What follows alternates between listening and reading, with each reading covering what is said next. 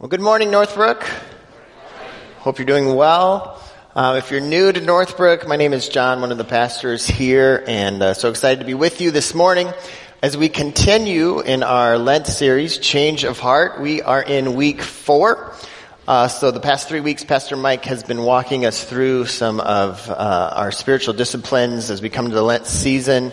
And so we have looked at the disciplines of rethinking, responding, and repenting. And we come to week 4, and don't worry, it's another R word, so you can remember it. But before we get there, just a reminder or new information if this is your first time with us in the Lent series. But we do have a resource available to you out in the lobby, or if you're watching online, there's a digital resource on our website. Just giving you some ways to respond during Lent. And if you're wondering why we have this or why you should take a look at this card, I like to think of Lent as kind of January for the soul. In January, most of us or some of us, we kind of take a look at our physical bodies and we go, maybe I want to eat healthier or maybe I want to exercise, right? January is just this natural season where we tend to evaluate our physical bodies. And I think Lent, for me, Lent is an opportunity to do the same for my soul. As we prepare our hearts for Easter, it's an opportunity for us to kind of check in with how our inner lives are doing. And so this card just gives you some opportunities, repentance, fasting, prayer, generosity, to engage in that practice. And to be clear, none of these practices, they're not about earning brownie points from God. Right? We're not trying to impress God as we come to Easter. Rather, these are opportunities for us to grow and become more like Christ and live life well. These practices help us accomplish that. And one of them, fasting, we've given you an opportunity to join with us in a corporate challenge. And so if you've been around the past couple of weeks, you know Pastor Mike issued a challenge for all of us to do an entertainment media fast every Monday. And what that means is basically every Monday we're challenging you to give up things like social media, TV, Netflix, the news, video games, and to take the time you would be spending on those things to focus on God and others. And so I know some of you told me you've been doing it, and it's been going well. I know my family, we decided, as a family, we have 3 kids, and we decided that we were all going to do it. And when I say we, I mean my wife and I decided that all 5 of us were going to do it. And I was a little nervous about how it was going to go. The kids giving up video games, and my wife and I not on social media, and I wouldn't have my ESPN app. But I have to say, it's actually, though it's been difficult, these past 2 Mondays have actually been really good. The first Monday we had some friends over and played some board games. And what I found as I went through my day without constantly being on my phone, I felt like I was more present to other people, and I felt like I was more settled. And so I want to encourage you. We have 3 Mondays left. It's not too late to participate with us. And the last thing I'll say about this is if you're sitting here and you're like, wow, that sounds awful, then it's probably a good practice for you to engage in. So I'll just leave that there. So if you were here for my first message of the year back in January, you know that the Malstead family has a new pet, Skywalker the Bearded Dragon. We got over Christmas, and it took about 2 years of convincing for my wife to say yes. But she would tell you he has been a great addition. He has a lot of personality, very fun, and eats a lot of crickets. I don't know if you knew this. I wasn't aware of how many crickets baby bearded dragons eat, but we've been keeping track, and so far his record in one meal of small crickets is 130. Yeah, and they're 10 cents a piece, so you can do the math on that one. But he's been a lot of fun. But about a week and a half ago, we noticed that he was favoring his right front leg. He was gingerly walking on it, and so we kept an eye on him. And over the next couple days, it got worse until over the weekend to Monday, he wasn't putting any weight on it at all. And so I found a bearded dragon vet, which is actually a little more difficult than you would like. And yes, we took him into the vet, and she did a thorough examination, and she did x-rays on this bearded dragon. And come to find out, his leg was broken. I don't know how he broke. Yes, thank you. I don't know how he broke it, but he did. And so she wrapped it up, and you can see she actually wrapped it against his body so he couldn't use it. So he's on three legs right now. And she gave us medicine and supplement. No, we bought from her medicine and supplements. And he has to wear that for 3 weeks, and then hopefully it'll be fixed. And so his new nickname in our house that I've given him is Expensive Hobbler. That is the new nickname we're going with. But all of that got me thinking. You know, we human beings, we pay attention to our physical bodies, right? When something is wrong, we react and we want to fix it. And we even take that one step further, many of us with our pets, right? We monitor our pets, and when we see something going on with our pet, we react and we want to fix it. We get medicine, we take them into the vet, we do whatever we need to have the problem fixed. Whether it's simple run to the store, right? If our child has a fever or something, right? We may go get medicine. We may talk to a friend. We may Google symptoms. Or if it's more serious, we go into the doctor and we expect that the doctor is going to examine us thoroughly or our child thoroughly and come up with a plan. And that's just simple, right? That's common sense. I think everyone in here is like, yes, totally get it, totally agree.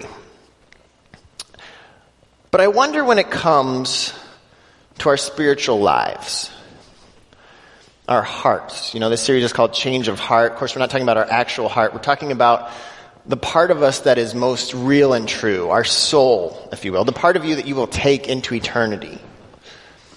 When it comes to our soul, I wonder if at times we fail to examine the inner workings of our life. Or at times we just ignore the symptoms. How often do we limp through life deep down knowing something is off in our souls? Maybe the symptoms are snapping at the people around us, or being short with our family, our friends, our coworkers. Or maybe it's just going through your day on edge. You ever just gone through your day and you just felt on edge? Or maybe it's just an uneasy feeling. Maybe it's anxiousness as you go about your day. Or maybe it's just this nagging feeling, knowing that the life of fullness and joy and peace and light burdens that Jesus promised is available to us is nowhere to be found. I think we've all had those days where we thought we were doing pretty well and then something happened and we kind of overreacted and we're like, whoa, where did that come from? Ever had one of those moments? Some of you had that this morning. I remember a number of years ago, very specifically, it was a Saturday morning and our kids were younger and I had made them breakfast and one of our kids, they all had juice, and one of our kids that I won't name, but I will refer to him as him, and we only have one boy in our family, so some of you can do the math there. He had juice, and it didn't have a lid on the cup, and you know where this story is going. And so every time he would take a drink, he would set it on the very edge of the table, almost as if he was daring gravity to do its job. And so every single time he would place it there, and every single time we would be like, move it up to the middle of the table. My wife and I would be like, move it up to the middle of the table. And so this continued most of the meal. And you'd think we would have gotten a lid, but we didn't. And so he continued to set it on the very edge of the table. We continued to yell at him until finally it happened. He placed it on the edge of the table, and then he moved his elbow as he was talking to one of his sisters, and juice went everywhere. And what came out of me next was not my best moment. I was overly harsh. And after we'd cleaned up the juice, which really didn't take all that long, I kind of stepped back and I went, wow, what was that, John? Like the way that I reacted was way more than I should have, right? It really wasn't about the juice in that moment. Something was going on in my soul, and my son spilling his juice had just brought that out of me. And I think most of us in the room have had those moments where somebody did something And we reacted and we wanted to blame them, but deep down we knew there was something else going on inside of us. Something that was off. John Wesley, the father of the Methodist movement, would open his Bible study class with the same question every week. He would say, "How is it with your soul?" Try that question at work on Monday. Just see what people say. How is it with your soul? Today, our spiritual practice of week 4 is to re-examine. The famous philosopher Socrates once said, "The unexamined life is not worth living." So what does it mean to examine your life or re-examine? The definition of examine is to inspect something in detail to determine its nature or condition, to investigate thoroughly. So to re-examine would mean to examine our life, to investigate it thoroughly, and then do it again. So let's start with this question. When was the last time you investigated thoroughly the condition of your soul? What would that even look like? And if you did it and you found some issues, what would you do next? It's not like we can run to Walgreens and say, "Hey, what do you got in the soul aisle?" I think some of us are nervous to examine our soul because we know there are issues, but we don't know what to do with them. So we keep living hoping they'll just magically go away.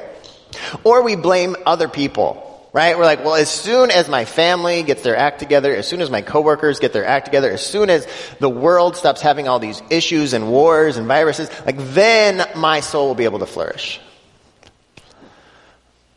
But deep down we know, there's always going to be people in our life that bug us. There's always going to be hard news articles coming out. There's always going to be different things that happen in our lives. And if we are waiting for that magical day when everything just gets better and everyone treats us well and there's just no problems for our souls to flourish, our souls are never going to flourish. Maybe for others of us in the room, we're on the opposite end. We walked in here, we're like, "You know what, John, my life's pretty good. I don't really need to examine anything. I'm pretty self-aware. In fact, on the way to church today, someone cut me off and I didn't even say anything out loud." But can I just challenge you on something? What's interesting is we human beings, we always think we're more self-aware than we are. In fact, study after study has shown that when they ask people, when they ask groups of people how self-aware they are, most of the people that are asked say they are more self-aware than average. You see the problem there, right? If everyone thinks they're above average, somebody's wrong. And so a word of caution, perhaps you're not quite as self-aware as you think you are. If you have a spouse, just ask them if you're as self-aware as you think you are. Not now. Or maybe some of us are like, "You know what, I'm okay. My soul's okay." But is okay really the bar? If you go to the doctor and the doctor does a thorough examination and they go, "Well, you're okay." Is that really what we're going for? So perhaps there's room to grow for all of us in this spiritual practice this week, wherever we find ourselves. So turning to Scripture, reading the last 2 verses of that psalm that Pastor Janelle read earlier, Psalm 139, verses 23 and 24. The psalmist writes, "Search me, O God, and know my heart. Test me and know my anxious thoughts.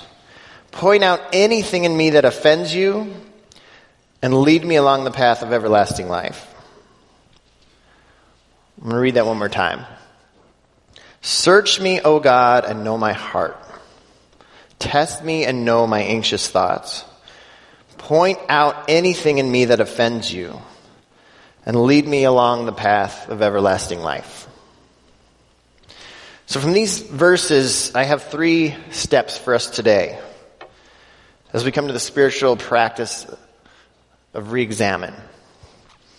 So step number 1, slow down. If we are going to examine our souls, it's going to take a slow, thoughtful approach. I mean, imagine a doctor that comes in and you have something wrong and you're really nervous, and a doctor rushes in the room and looks you over and goes, you look fine. I got a hot yoga class. I got to go. Right? That would not be helpful. Examination requires slowing down. And when it comes to our spiritual lives, it's going to require a commitment to a thoughtful, unhurried approach. And we all know this. Our pace of life in American culture is not designed for thoughtful, unhurried living. Some of us are so busy, so unable or unwilling to slow down that even if God was trying to point something out, we probably wouldn't notice. We live in a state of hurry and distraction, but often we don't realize the cost. Reminds me of a story of a small charter airplane that was experiencing mechanical failure, and the pilot was convinced that they were going to crash, and so he told everyone they need to grab a parachute and jump out of the plane. When it came down to the final 4 passengers, the pilot, a gentleman tourist, and then a mom and her small son, they realized they only had 3 parachutes left. 4 passengers, 3 parachutes. And so the gentleman and the pilot both acknowledged that the mom and her son should get 2 of them, which left 1 parachute left. And they were in a hurry, so they decided to decide who got the last parachute the good old-fashioned way of rock, paper, scissors. And so paper beat rock, and the pilot won. And the gentleman seemed to accept his fate. But when the pilot turned to help the mom and her young son get their parachutes on, he grabbed a parachute and ran out of the plane. So the pilot took a second to collect his thoughts, and then turned to the mom and her young son, and he said, "It's okay. You guys go on without me." But then the young boy replied, "Actually, there's still a parachute left. He just jumped out of the plane with my backpack."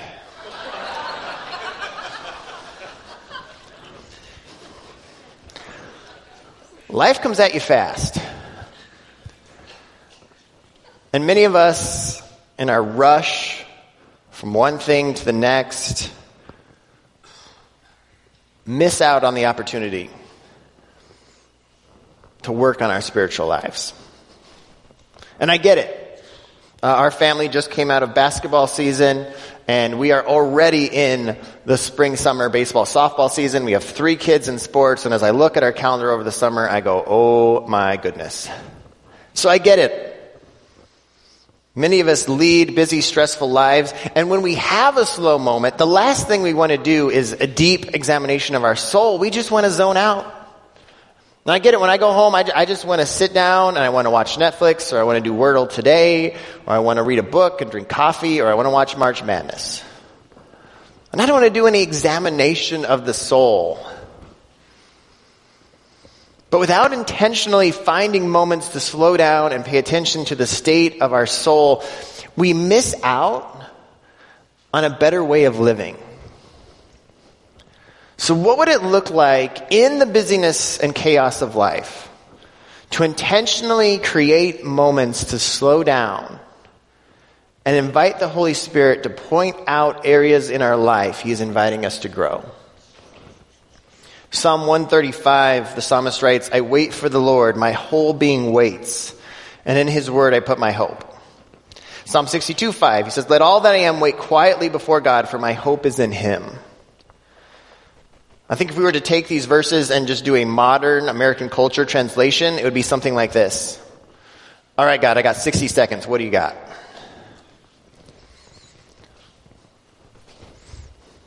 In 2022, we don't like waiting, and yet, what if life and joy and peace are on the other side of the spiritual practice of slowing down and waiting on God? Most mornings, I make it a spiritual practice to get up, and I go and I get a cup of coffee. That's it. That's my spirit. No, just kidding. That's not. I get a cup of coffee. I sit down on the couch. And before I start reading anything or doing anything, I just sit there and I ask the Holy Spirit to guide my thoughts. And I think back on the previous day, and I look at the previous day, and I evaluate what happened, where I saw God at work, where I failed, where I came up short, where I was short or rude to my wife or my kids, and I just look at the past day. And then I look ahead to the day that's in front of me, and I ask God to help me make the most of it and be intentional and listen to his voice. And other times my mind wanders. Because it's not perfection, it's just about progress. But it starts with slowing down. Now, I'm not suggesting that you copy me necessarily. Some of you aren't morning people. Some of you don't like coffee. That's okay. No one's perfect. But what would it look like to make a habit of slowing down and quietly waiting on God, allowing God to go into the exam room of your soul and listening for his nudges, allowing him to do his work? You know, when we took Skywalker, the bearded dragon, to the vet, the whole process there took about 75 minutes. We got there and we waited in the waiting room, and then of course they called us back to like the other room, and then we waited in there, and then the assistant came in and asked us some questions, and then she left, and then we waited some more, and then the vet came in, and the vet did the examination, and then took him back for x-rays, and we waited some more. Then she came back with the x-rays, and then they had to get the medicine, we waited some more. There was like 15 minutes of interaction with, you know, the vet and the assistant, and there was like an hour of waiting. And we did it because we needed something. I think if we're honest, a lot of times we're more patient with earthly doctors than we are with our Heavenly Father. So what would it look like this week to slow down? To find opportunities to allow the Holy Spirit to gently work in our lives. And I'm not just necessarily even talking about like a specific moment in the morning or at night, but what would it look to slow down our pace of life? I get we have a lot of things to do, but to not rush through life, but to slow down enough to be sensitive to how God is inviting us to interact with the people around us as we go about our day. So that's step number one, slow down. Secondly, notice. After we slow down, we begin to look at our life. But this is so important. We begin to look at our life through a lens of curiosity. See, some of us have no problem noticing our life and analyzing our life and looking back at our past day. But here's the issue. We do it with condemnation and guilt and shame. In fact, some of us even use the language of our childhood when we're talking to ourselves, when we're thinking about our life, and we think things like, oh, shame on you. Why can't you get it together? Why can't you get your life together? You're such a loser. And we beat ourselves up, right? We have no problem analyzing our past, but we do it with this attitude of shame and guilt and condemnation. And that is not at all the spiritual practice of examining our life. When we look at our life, we do it through a lens of curiosity while also acknowledging that God's grace and his mercy are new every morning. Just slowing down and analyzing your life is not necessarily what we're talking about here. In fact, research suggests that those that think about and analyze their lives a lot tend to experience the most anxiety. So that's why it's so vital not to just analyze your life more, but to invite God into the process. To approach your life with curiosity, withholding judgment. See, allowing God to examine your life doesn't mean you overanalyze every interaction and beat yourself up over every failure from the previous day. It's about observing your life with grace while looking for God's nudges to grow. It's about being willing to be curious about why you do what you do, why you react the way you do. To begin to probe under your actions to your beliefs and begin to allow God to show you the false beliefs that are motivating you. Perhaps when you do that, you begin to see that there's fear motivating you because at your core, you really don't believe that God has your back. You really don't believe that God is watching over you. And so you feel like it's up to you. Or perhaps there's bitterness or anger about past wounds, and you really don't believe that God is the God of justice.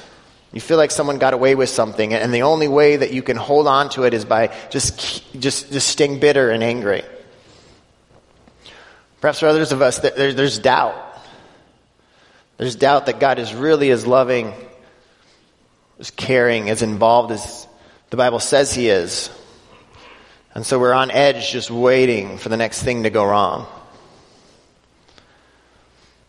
What would it look to let God begin to chip away at those beliefs? In 1464, the Florence Cathedral commissioned an artist named Agostino to create a statue for them. At the time, they already had 2 made by Agostino, and their desire was to add more statues to the outside of their cathedral. Here is a picture of the modern-day cathedral. You can see how beautiful it is, and if you look close in the middle there, you can see some of the statues that were eventually commissioned and made. For this particular statue, they acquired a huge piece of marble from the quarries in Tuscany, Italy. After roughing out around the legs, Agostino abandoned the project for unknown reasons.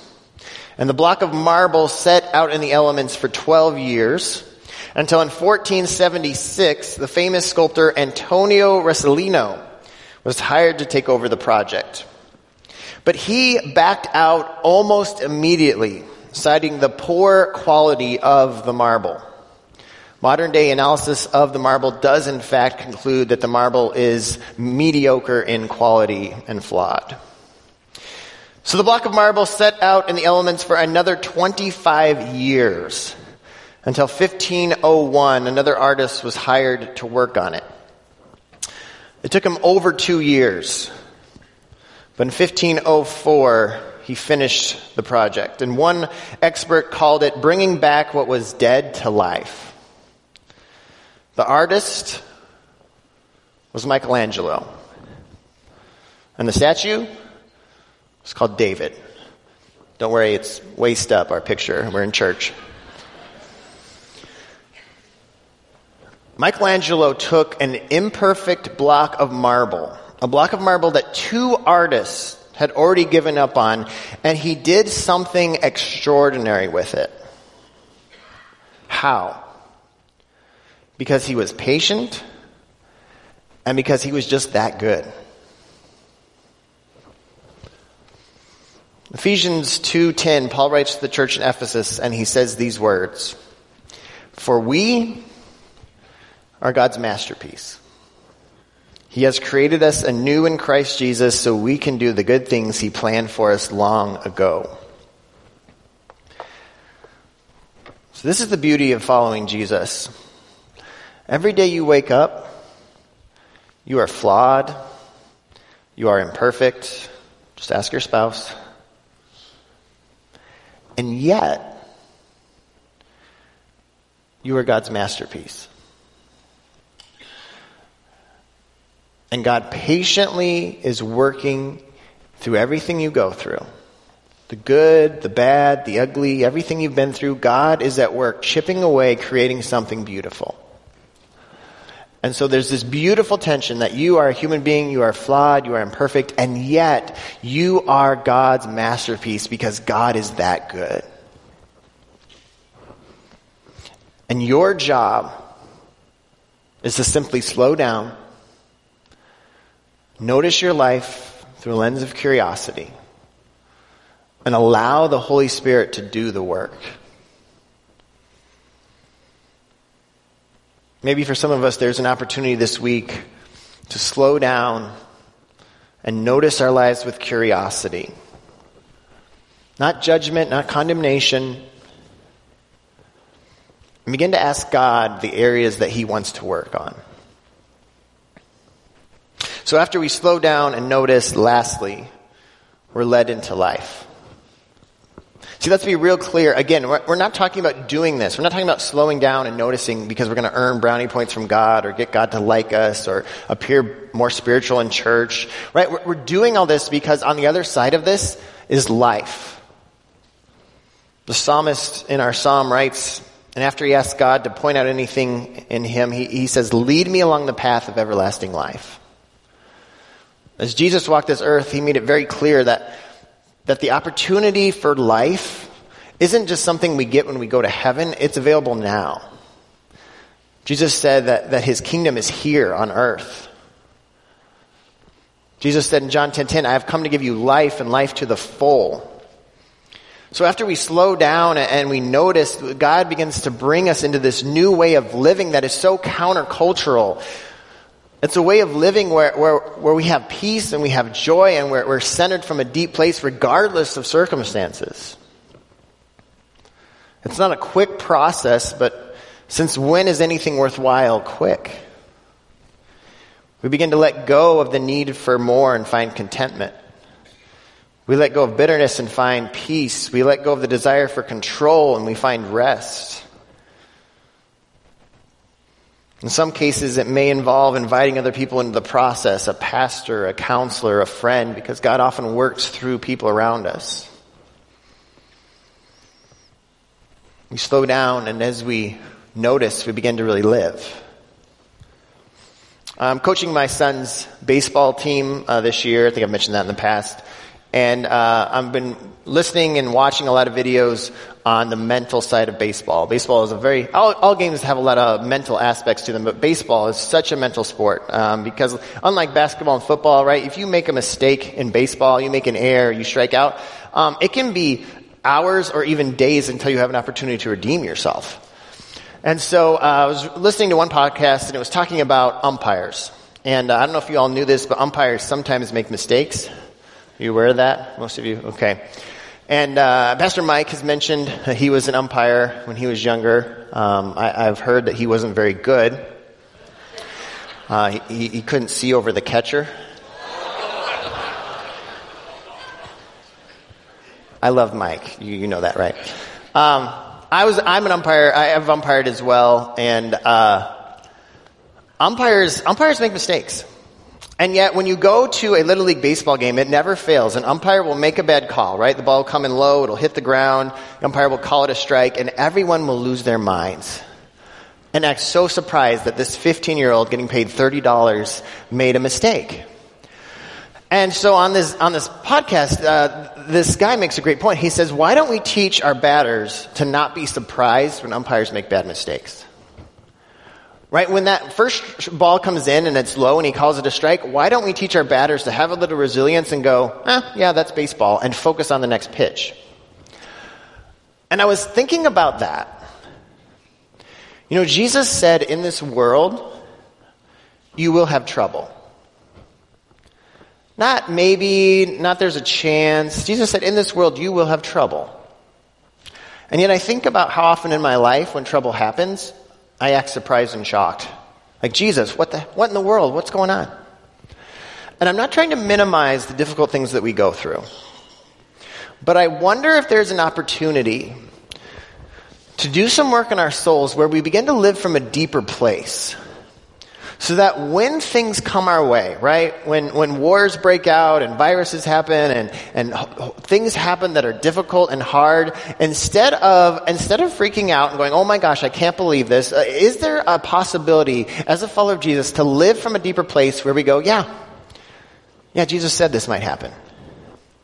But my contentment and my peace and my joy are from a deeper place. Not based on circumstances. So this week, as we come to the spiritual practice of re-examine, the challenge is to slow down, to notice, and to allow God to lead us into life. You bow your heads with me as we pray. Heavenly Father, I just thank you for your goodness and your love. And I just pray for those in the room that have no problem analyzing their life, but they use negative language. They beat themselves up. Father, may they be able to approach their life with curiosity and grace, and see the opportunities they have to grow. Father, I pray that we'd all be able to slow down, to notice, and to step into the opportunities we have to grow, to be more like you, and to be led into the fullness of life. In Jesus' name, amen.